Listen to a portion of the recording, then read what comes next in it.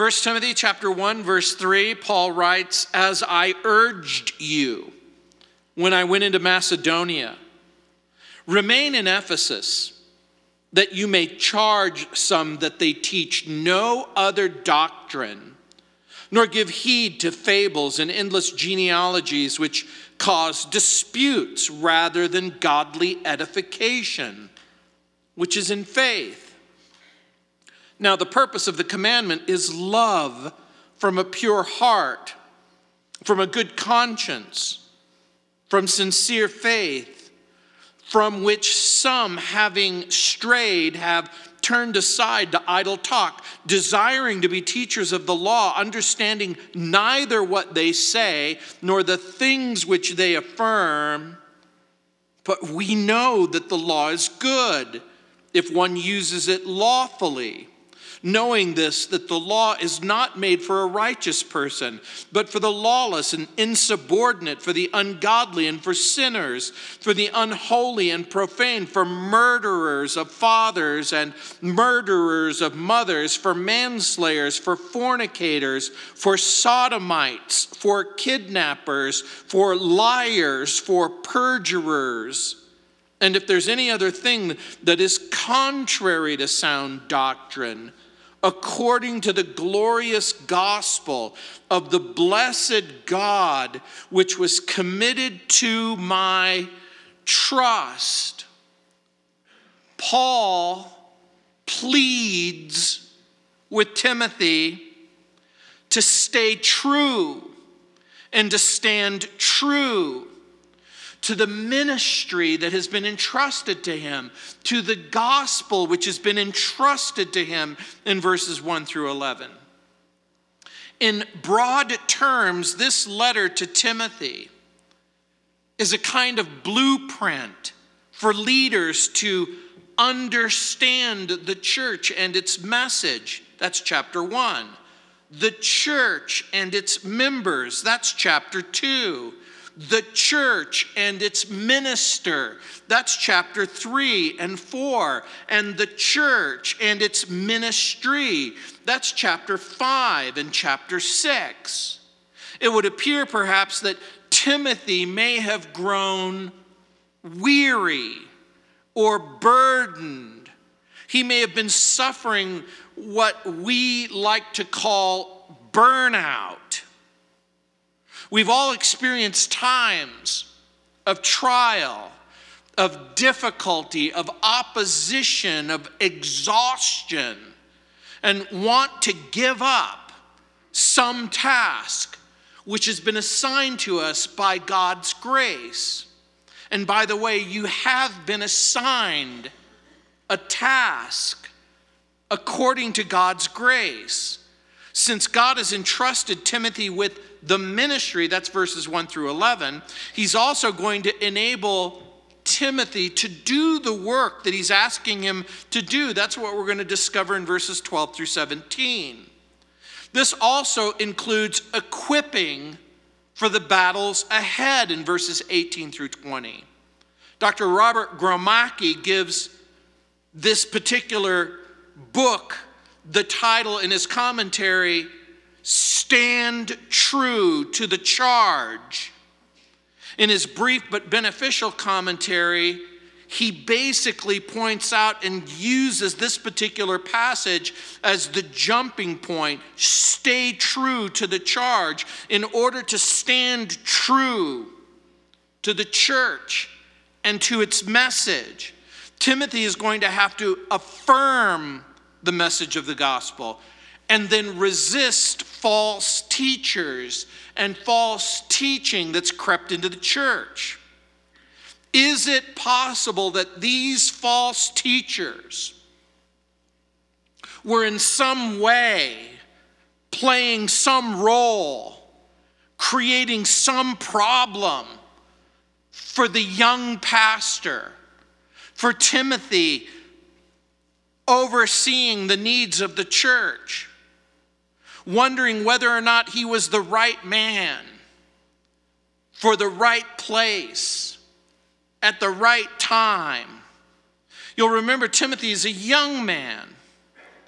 And he's seeking to minister to older people, which, trust me, it's never an easy task.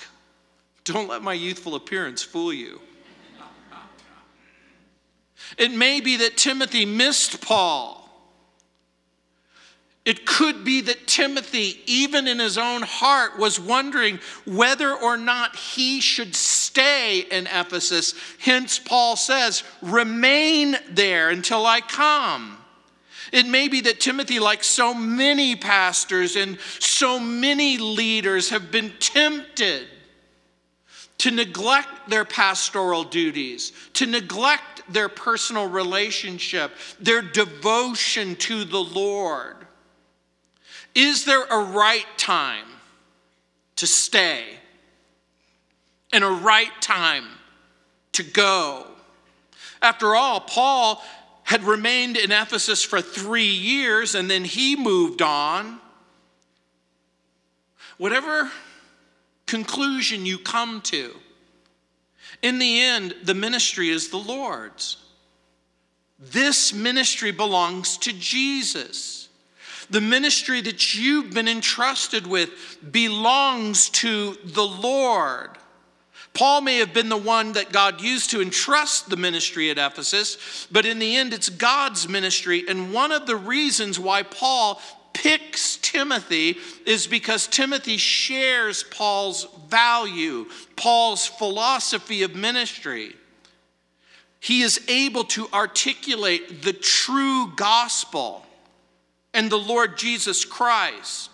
Paul knew that false teachers would arise and promote their own peculiar brand of Christianity. And so Paul points out that false teachers teach false doctrine in verse 3, engage in superficial, trivial, but divisive arguments in verse 4. False teachers are more interested in controversy than faithfully spreading the gospel in verse 4. False teachers turn away from the personal evidences of God's presence in their life to meaningless talk in verse 6. False teachers like the benefits that go along with being a teacher, but they really don't have anything valuable to say in verse 7.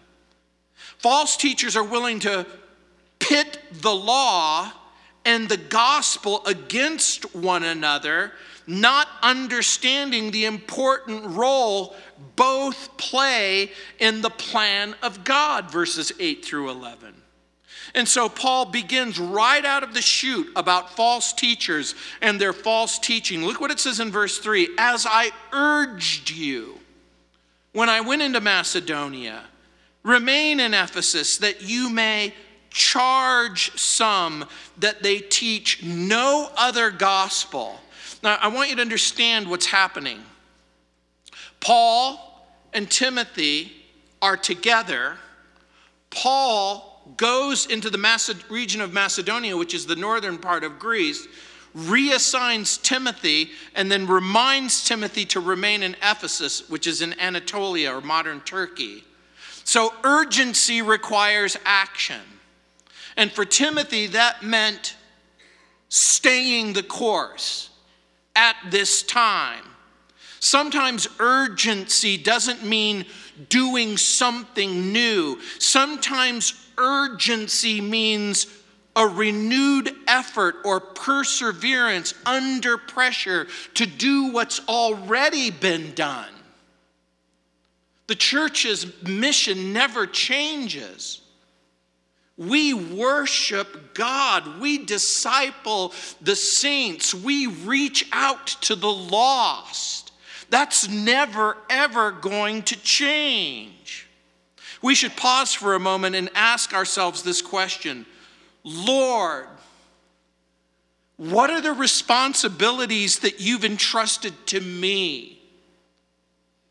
It might have something to do with your marriage. It might have something to do with your children. It might have something to do with their children. It might have something to do with something that I'm not aware of, but you're aware of. God has entrusted you with a ministry. Are you faithful in that ministry? Have you grown lukewarm or half-hearted? Are you suffering the temptation to have grown weary in well-doing? Do you have someone in your life urging you to remain faithful to the Lord Jesus, to remain faithful to the people that God has entrusted to you in your life, to remain faithful to the message of hope and to the gospel which saves? Timothy did not need to embrace the false teachings being brought by false teachers, but look what Paul does. Rather, he charges some that they teach no other doctrine. I want you to just think about that right from the start. Paul is going to go right to this issue of appropriate teaching. Again, just like we have grown weary of valuing the church, many people have grown weary of valuing sound doctrine. The word charge is a military term. It means command. This is a word that carries with it the idea of a lawful order given by a superior to a subordinate with the expectation that it be obeyed. Paul writes, charge some, not everyone, charge some. It would appear that the false teachers and their false doctrine may have been few in number, yet influential in the way that it had made itself in the common fellowship.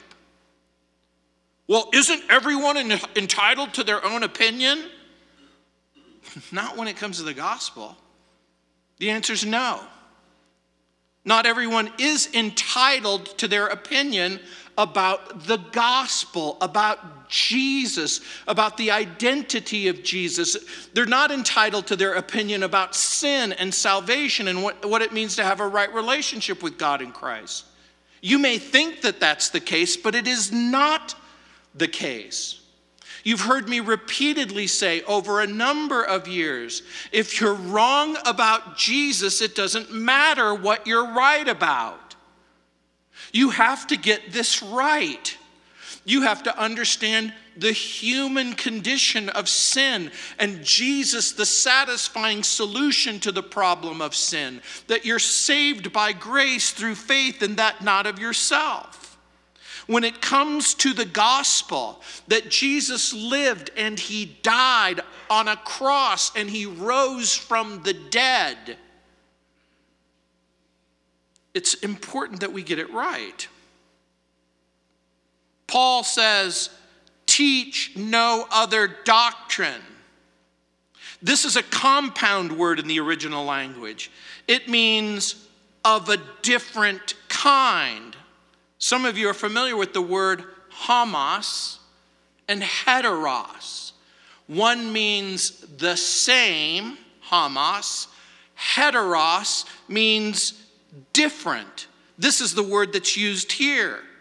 Don't teach something different. And doctrine, it's a compound word. The false teachers were teaching doctrines different from the apostles, different from what the Lord Jesus was teaching. We're going to find that out later in chapter 6, verses 3 and 4. And so when we talk about that, remember what we're talking about is what the Bible reveals about the very special nature and identity of Jesus. Jesus is one person with two natures. He's completely human. He's completely God. He is God who came down from heaven and acquired a second nature, a human nature, so that he could live the life that you couldn't live and die the death that you deserve. Paul believed that doctrine mattered, verse 3. And the reason why this becomes so important is because we're living in a world where people say, well, doesn't love matter? Of course it does. Does it matter more than doctrine? It's very important that you understand something. Love isn't a substitute for doctrine, and doctrine isn't a substitute for love. Paul believed that love matters, and doctrine matters, and the truth matters. We need to be honest for a moment. What Paul is asking Timothy to do is difficult. But Paul believes that Timothy can and will do as he says. In the simple sentence, teach no other doctrine. It becomes a blueprint for pastors and leaders in every generation. Every generation teaches. We teach sound doctrine. That's verse 10. Look what it says in verse 4. Nor give heed to fables and endless genealogies which cause disputes rather than godly edification, which is in faith. So as you're reading this, what are those fables? What are those endless genealogies? Whatever they are, they seem to be fabricated, fanciful inventions manufactured by teachers who appealed to what I'm going to suggest to you are Jewish roots or mystery religion sources. In Ephesus, this is sort of like a platform, if you will. Remember, Ephesus is one of the largest cities in the ancient world. And in that ancient world, just like if you go to New York and you look out into the bay, you can see the Statue of Liberty. The statue of Diana was never far from anyone's gaze. In Ephesus, it was a world. It was a fantasy world with gods and goddesses and all kinds of incredible stories and ideas. It may have included people who manufactured allegorical interpretations of real Jewish genealogies. In reality, these people were suggesting and putting forth teachings of demons posing as God's truth.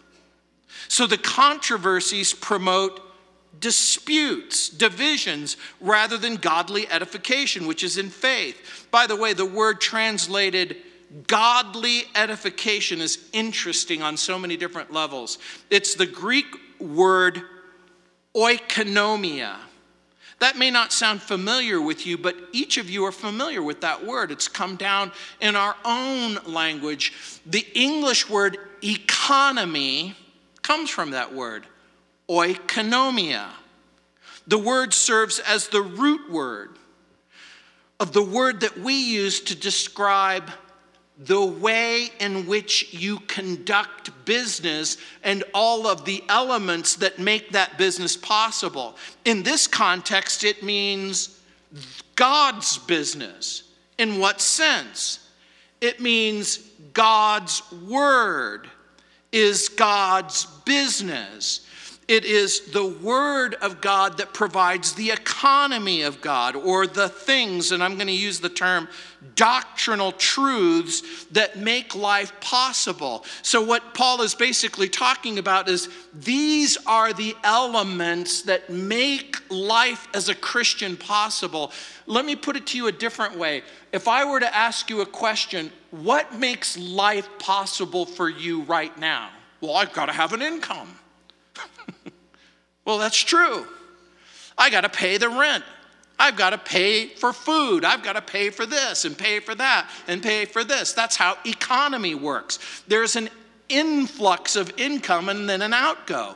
I was listening to, of all things, a radio commercial where this person said, I was never very good with credit cards. I was using my credit card as income. You're laughing, but let's go there for just a second. Is debt income? No, debt is not income. So if a person goes, I'm using my credit card as a form of income, is it in fact income, even if you call it income? No, it still remains debt. Truth doesn't become false because you hope it's false. And lies don't become truth if you say it over and over and over again. That's what Paul is talking about. Paul is making reference to God's work, God's economy, God's management, which is in faith. That is, we define or refute or defend controversies by the Bible, by the gospel, by the person of Jesus Christ. So we think about life and death, existence and truth in light of what the Bible says about it. These are the teachings, he says, that divide rather than unite. The Bible doesn't teach that we deny or dismiss the truth. Paul warns Timothy and condemns those whose lives are a parade of controversy, of disputes, of nonsense. So at this point, when he's talking about this nonsense, what do you suppose he means? What could we put on the nonsense list? Well, you know, this is the time of blood moons. Blood moons is nonsense.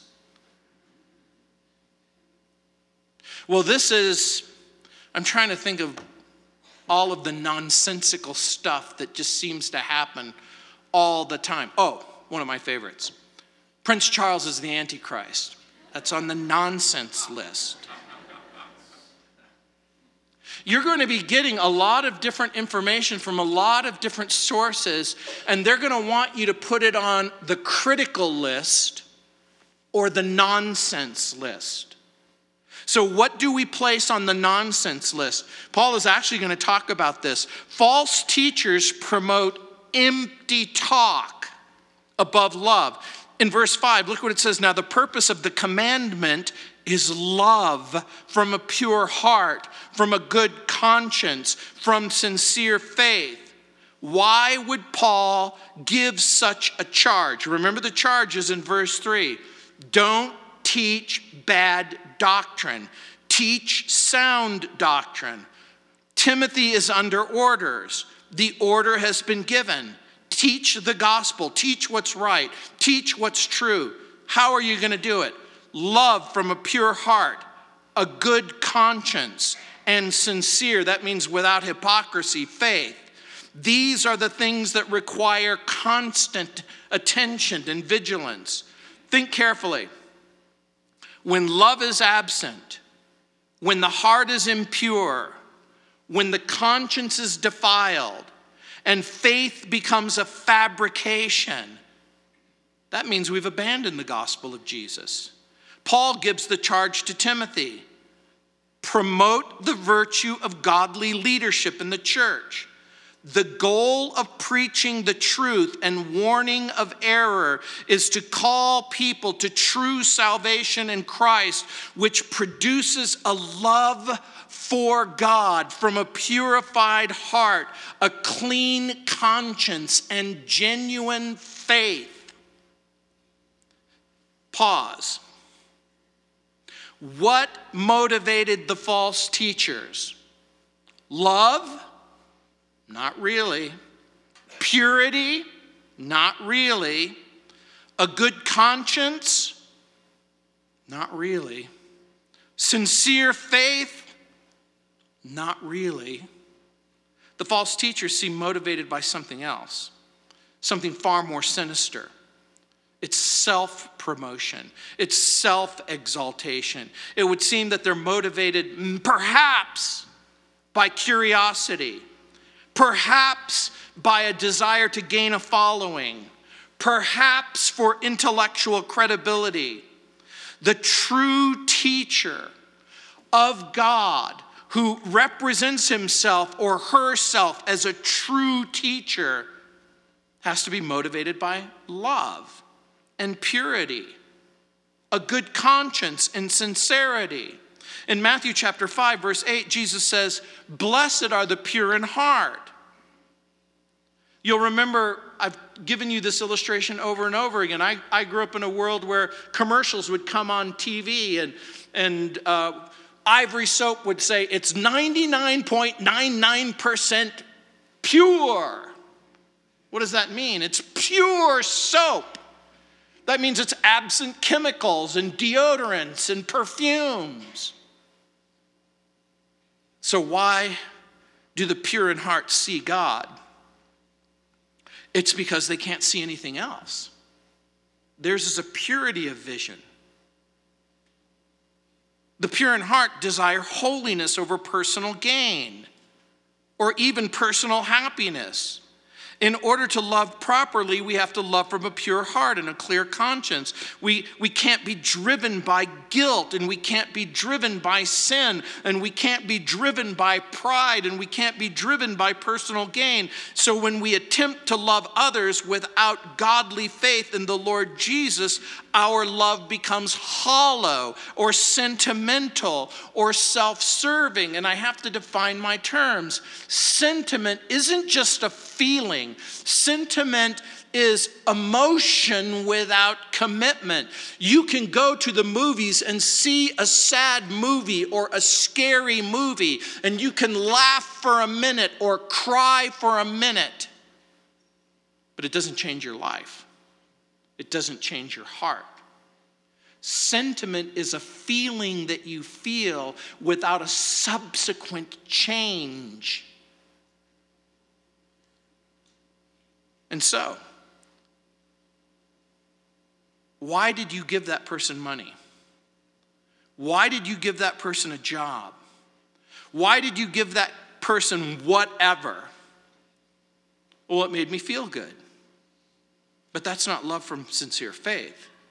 We serve people and love people in Christ's name in order to bring people to Jesus. Paul will write later, we present Christ.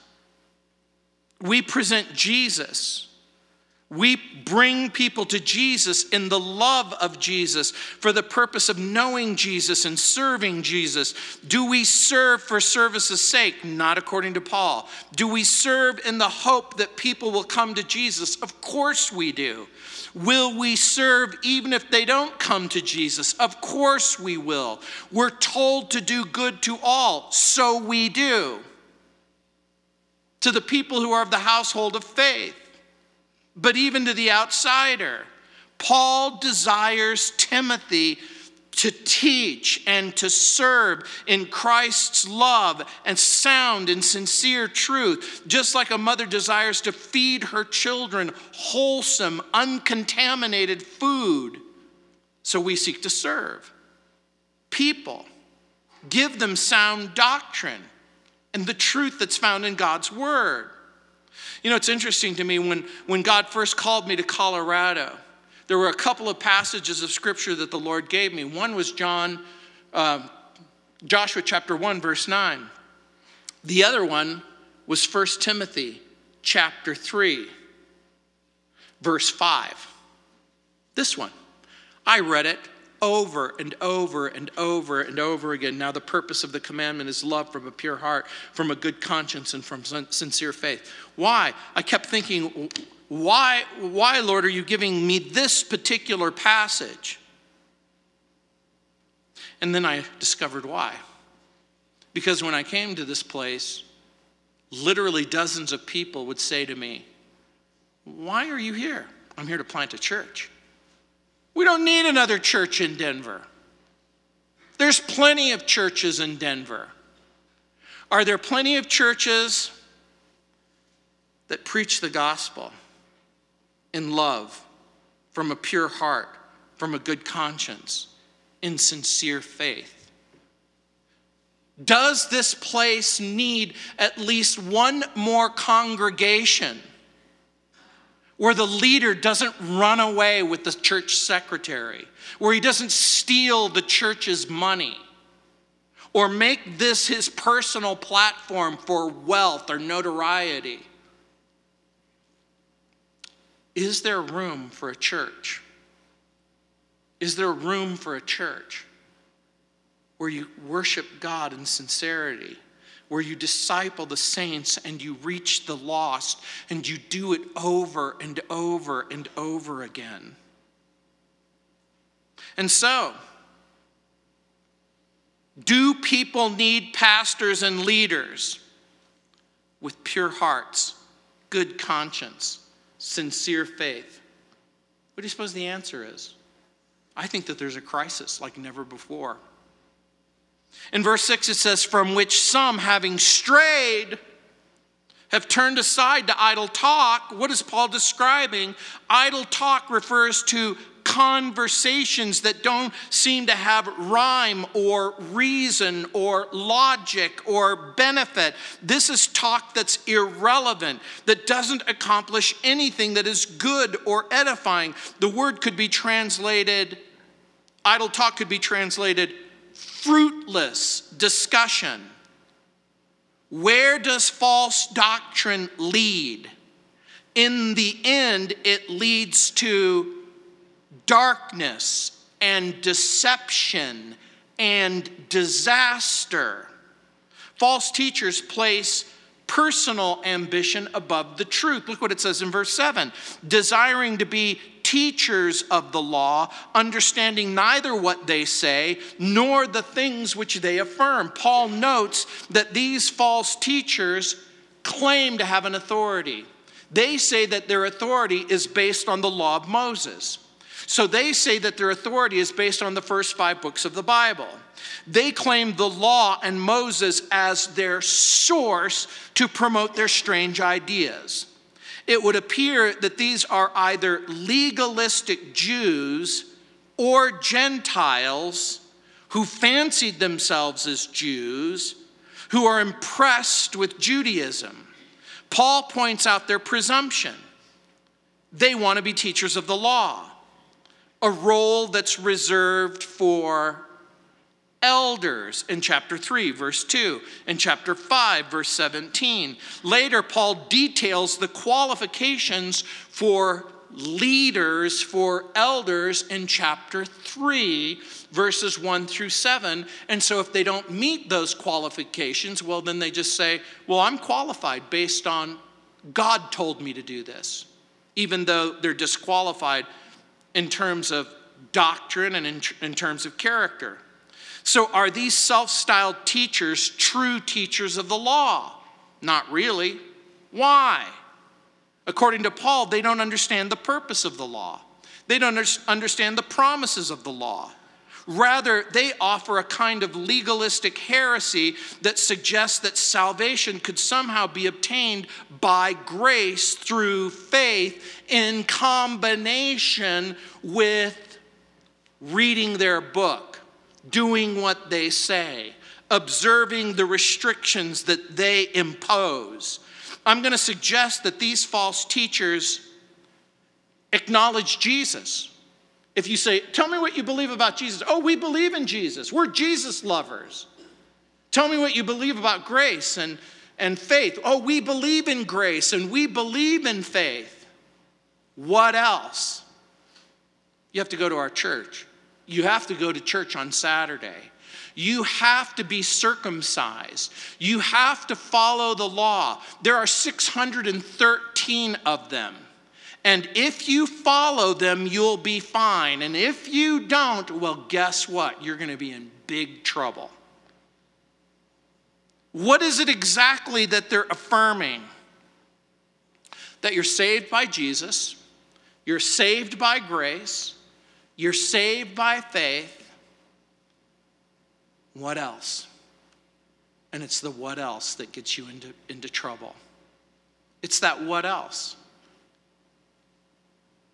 If the rest of the New Testament provides us with clues about who they are and what they're affirming, it would appear that these are what Paul calls Judaizers. These are false Jewish teachers who want to impose circumcision and Jewish ceremonies on the church as necessary elements of salvation. So false teachers pretend self-righteousness above God's gospel. Look what it says in verses 8 through 11. But we know that the law is good if one uses it lawfully. In short, Paul's laying out the purpose of the law. The law is good. By the way, the word translated good doesn't mean good like opposite bad or good opposite evil. Here, the word means useful. But we know that the law is good. In what way? It is useful. In what way? Because it reflects God's holy character and will and righteousness. So the law is good in the sense that it reflects God's will and God's righteous standards. It shows sinners their sin in Romans 3:19. It shows them their need for a Savior in Galatians 3:24. Quote, one Bible writer says, quote, the law forces people to recognize they're guilty of disobeying God's commands. And it thereby condemns every person and sentences them to hell, unquote. This is exactly what Paul writes in the book of Romans, where he says, guess what the Jews and the Gentiles have in common? They're both sinners in need of a Savior. Guess what every single person on the planet Earth has in common? They're all sinners in need of a Savior. There's none righteous, no, not one. All fall short of the glory of God. The law has legitimate applications. The law is good, useful. It gives us direction for living a holy life. It offers direction, but not justification. That's what it says in Galatians chapter 2, verse 11 through 21. Paul told the Romans in chapter 7, verse 2, that the law was holy, but following the law would never make us acceptable to God. The law is holy, but has it ever made a single person holy? The answer is no. The law guides us away from sin. The law guides us to righteous standards of behavior that make personal and civil life possible. The law convicts us of sin. The law offers us an opportunity to ask for forgiveness from God when we offend God and we offend each other. The law was meant to drive us to the sufficiency of Christ by the Holy Spirit because of our repeated failure to keep the law. The false teachers want to be famous teachers, and they want to be teachers of the law. So when Paul says, we know the law is good if one uses it lawfully. So what constitutes an unlawful use of the law? It's when you pretend that it does what it can never do. The law can never make you holy. The law can never make you right. The law can never make you acceptable to God. There's only one thing that will make you holy, righteous, acceptable to God. It's the person of Jesus.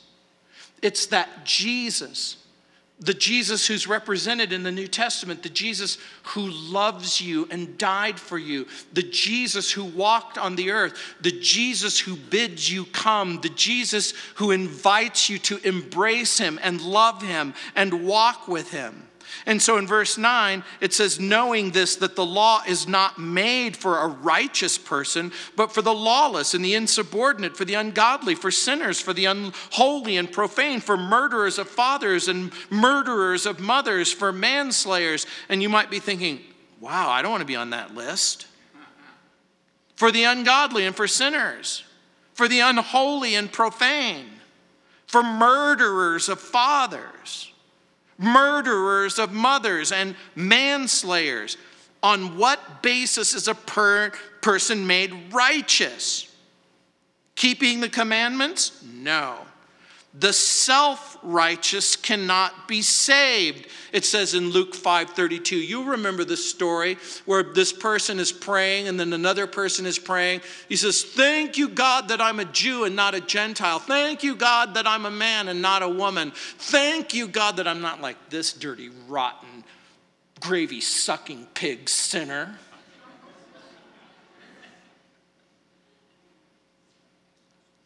And the sinner next to him beats his chest and says, be merciful to me, a sinner.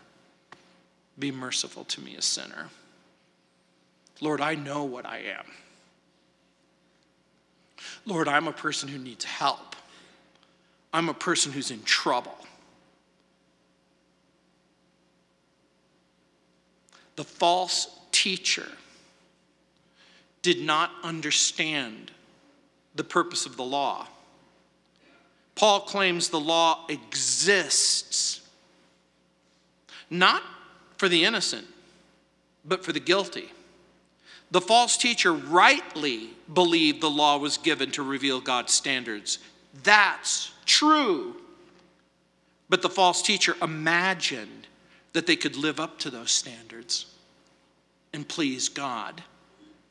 And that's false. And that's the point.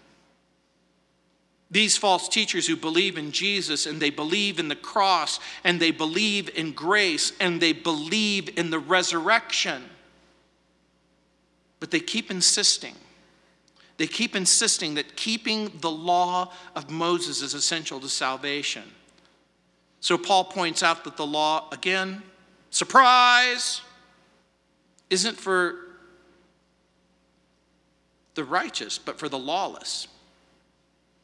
These are the commandments. By the way, he's listing the commandments. Paul gives a list of 3 couplets, 6 characteristics that point to sins from the first half of the 10 commandments. These are the commandments that deal with our relationship with God. The lawless are those who have no commitment to any kind of law or any kind of standard, which places these people in rebellion and insubordination. These are the people who have no standard. There are no sacred boundaries, which means that they're sinners in regards to God's law. So Paul lists the sins against God. He takes this list, by the way, from Exodus chapter 20, verses 1 through 11. And what's on that list? Well, lawbreakers and rebels will not receive instruction or discipline. The godless and sinful who show no reverence or respect for God, but rather oppose God. They're unholy and profane. And so here's part of the point. He's pointing out people who look at the law, know what it says, and then just simply ignore it. Kind of reminds me of our government. Kind of reminds me of some of the leaders in our government. They will say that they believe in the Constitution unless it applies to them. Or they say that they'll obey the law, except they think that they should be free to break the law. It's interesting to me that when you live in a world that says the law is for some people, but not for all people, they claim that the law of God has no claim on them. And so if the law of God has no claim on them, then they're free to redefine gender, to redefine marriage, to redefine and legalize rather than criminalize perverse behavior. Paul argues the law must be allowed to reveal the lawbreaker. Paul argues that it has to allow for the punishment of the lawbreaker. But unholy people are indifferent and sometimes hostile to the law. And so Paul is going to draw further from Exodus chapter 20, verses 12 through 16. Those who kill father and mother could be more, what could be more dishonoring to parents? The Bible says, honor your mom and your dad. In what world could honoring your mother and father mean killing your mom and dad? Can you imagine living in a world where you go, I'm going to do right by my mom and dad. I'm going to kill them. See, you're laughing at the absurdity of that statement. How could you say such a thing? How could you call dishonor honor? What could be more dishonoring to parents? And so he basically says in verse 10, for fornicators, for sodomites, for kidnappers, for liars, for perjurers, which means you swear to tell the truth and then you don't tell the truth, and if there is any other thing that is contrary to sound doctrine. So when he's putting the list together and he's saying, fornicators are on the list, sodomites are on the list, kidnappers, liars, and perjurers on the list. And then he goes, but the list is still not complete. And if there is any other thing, he's not trying to create a list that is a permanent list, or the way that I'm going to put this is a thorough list.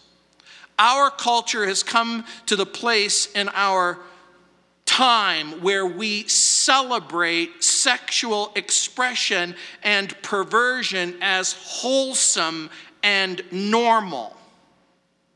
We live in a world that celebrates sin and mourns righteousness. The word sodomite is arsen koite. It's sometimes translated pervert. It's a word, rightly understood, an ugly word. There are powerful forces at work to try to legalize and then legitimize perversion. And those forces have won the day. We live in a culture that esteems sexual freedom and expression as the highest freedom, the highest expression. And the Bible teaches that it is disgusting and dishonoring to God. The Bible teaches that homosexual behavior is sinful, evil, wrong. People might be thinking, well, why are you picking on homosexuality? Okay, sexual perversion, evil, wicked, wrong, kidnappers. These are people who steal other people. We could actually put every sex trafficker in the category of kidnapper. It's evil and wicked and wrong. Liars, evil, wicked, wrong. Perjurers, evil, wicked, wrong. And if there's any other thing that is contrary to sound doctrine, here's what you have to understand. Paul is making the argument, this is harmful.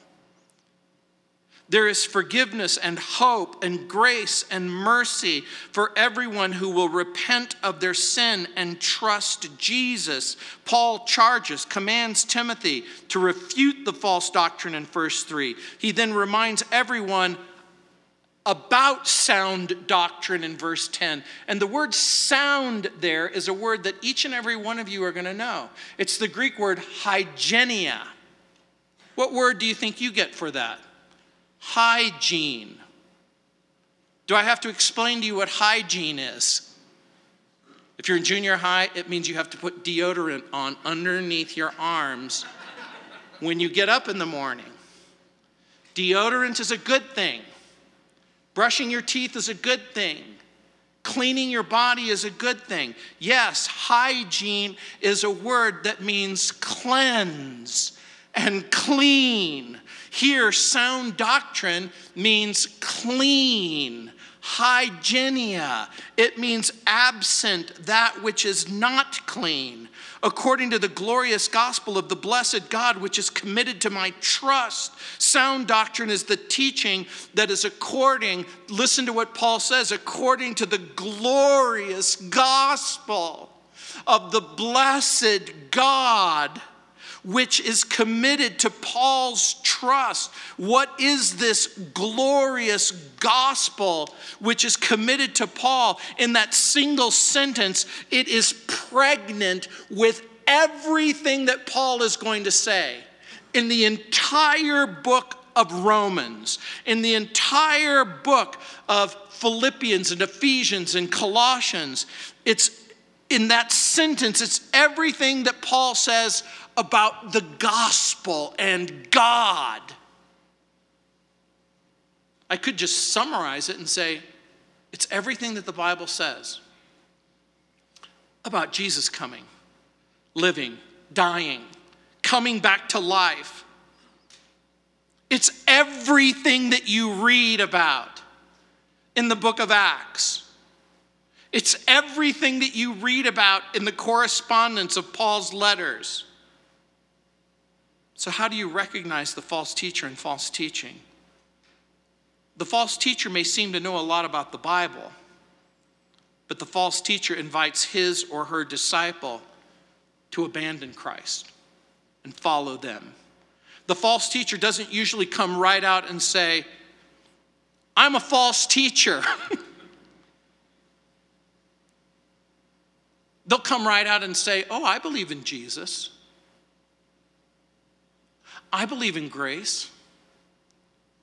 I believe in the sacrifice for sin. But there's something else. There's something else that you need that only I can give you.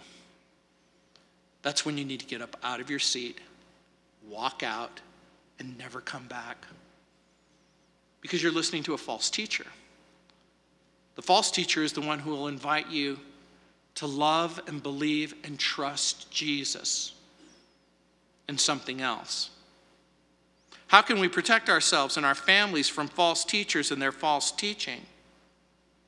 Well, we have to learn what the Bible says about these important issues. We have to learn what our faith, which has been once delivered, has been given to us. We have to learn what the Bible says about Jesus and what it says about ourselves and our circumstances. Safe teaching and safe doctrine can only be found within the pages of the revelation of your Bible. The gospel's simple. We have salvation and forgiveness in Jesus. We're tasked with teaching the Bible. And as my pastor said over and over and over again, we simply teach the Bible. And we teach the Bible simply. We're to apply the Bible's truths to our lives. How do we know if something is valuable or meaningful or helpful in the Christian walk? It will unite. It will edify.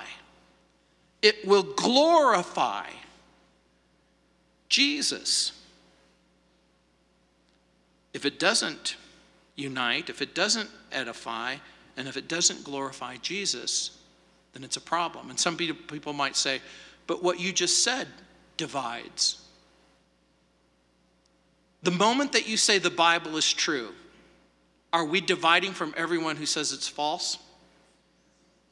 The moment that we say Jesus is the Lord, are we dividing ourselves from everyone who says Jesus is not the Lord?